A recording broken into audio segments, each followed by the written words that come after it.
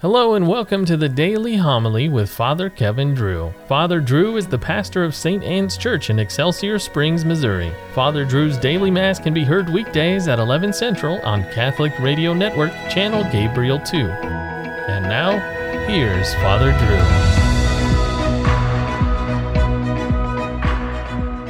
Drew. A reading from the book of Genesis. Jacob departed from Beersheba and proceeded toward Haran. When he came upon a certain shrine, as the sun had already set, he stopped there for the night. Taking one of the stones at the shrine, he put it under his head and lay down to sleep at that spot. Then he had a dream. A stairway rested on the ground with its top reaching to the heavens, and God's messengers were going up and down on it. And there was the Lord standing beside him and saying, I, the Lord, am the God of your forefather Abraham and the God of Isaac. The land on which you are lying I will give to you and your descendants. These shall be as plentiful as the dust of the earth.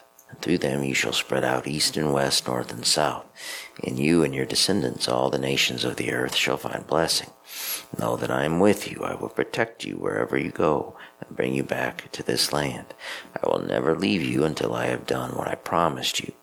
When Jacob awoke from his sleep, he exclaimed, Truly the Lord is in this spot, although I did not know it. In solemn wonder he cried out, How awesome is this shrine! This is nothing else but an abode of God, and that is the gateway to heaven. Early the next morning, Jacob took the stone that he had put under his head, set it up as a memorial stone, and poured oil on top of it. He called the site Bethel, whereas the former name of the town had been Luz.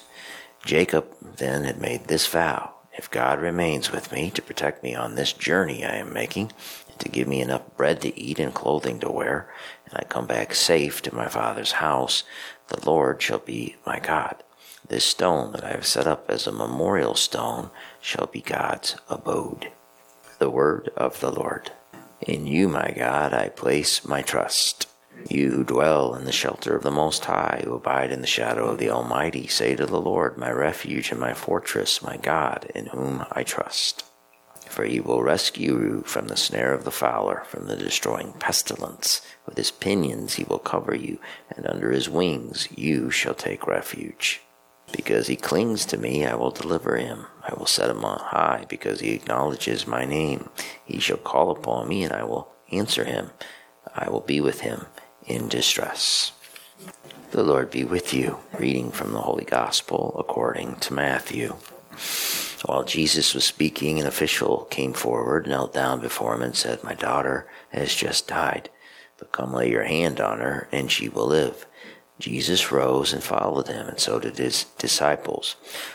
A woman suffering hemorrhages for 12 years came up behind him and touched the tassel on his cloak. She said to herself, If only I can touch his cloak, I shall be cured.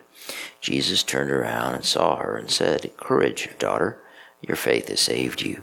And from that hour the woman was cured.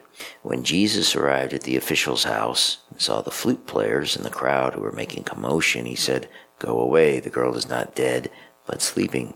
And they ridiculed him. When the crowd was put out, he came and took her by the hand, and the little girl arose. And news of this spread throughout all that land. The Gospel of the Lord. What did Jesus look like? He most likely had a beard and longer hair, because most Jewish men at the time Jesus lived had beards and longer hair. What kind of clothes did Jesus wear? Well, we're not really sure, but we do know that Jews wore longer garments that looked more like robes, kind of like what I'm wearing for Mass. What about a jacket or some kind of overcoat? Would Christ have worn one of those? Probably. How do we know this? The Gospel writer Matthew, one of Christ's apostles, gives us a small detail. In today's Gospel passage, the sick woman saw Jesus and she said to herself, If only I could touch the tassel of his cloak, I can be cured.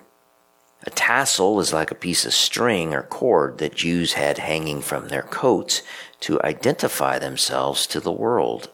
Why did Jews have these tassels, these cords, hanging on their jackets? Well, because God told them to put them there. It was the law. The Jewish law stated that they had to have tassels on their coat. Jesus was a Jew, and he followed the Jewish law. After the Jews in Moses' time escaped from the Egyptians by crossing over the Red Sea, God told Moses to have the Jewish people put blue tassels on the corner of their garments. The tassels were reminders of the commandments and that the Jews were made in the image of God. Therefore, they were to obey God, to do what God wanted them to do instead of doing what they wanted to do. It's Numbers 15:37. And so Jesus had some kind of jacket, maybe like a poncho, that he put on over his head. And on the four corners, front and back, were cords of blue. So try to picture the scene. The official, a very important person, has the humility to kneel down before Jesus and beg him to bring his daughter back to life. There's a big crowd pressed all around Jesus as he walks to the official's home. They're all curious as to what Christ will do. How can he raise a girl from the dead? That's impossible. This is when the sick woman takes a chance. The Jewish law stated a sick person, especially one who had a bleeding problem, was not supposed to touch anyone. But she believed in the impossible, for all things are possible with God. And so, she broke the law. She reached out and touched one of Christ's tassels on his coat, and she was instantly cured. Due to the crowd pressing in on him, Christ had to turn around and say, "Who touched me?" That made the woman who just broke the law afraid. But what did Christ tell her? "Courage, daughter. Do not be afraid. Your faith has saved you." And that is Jesus' message to us.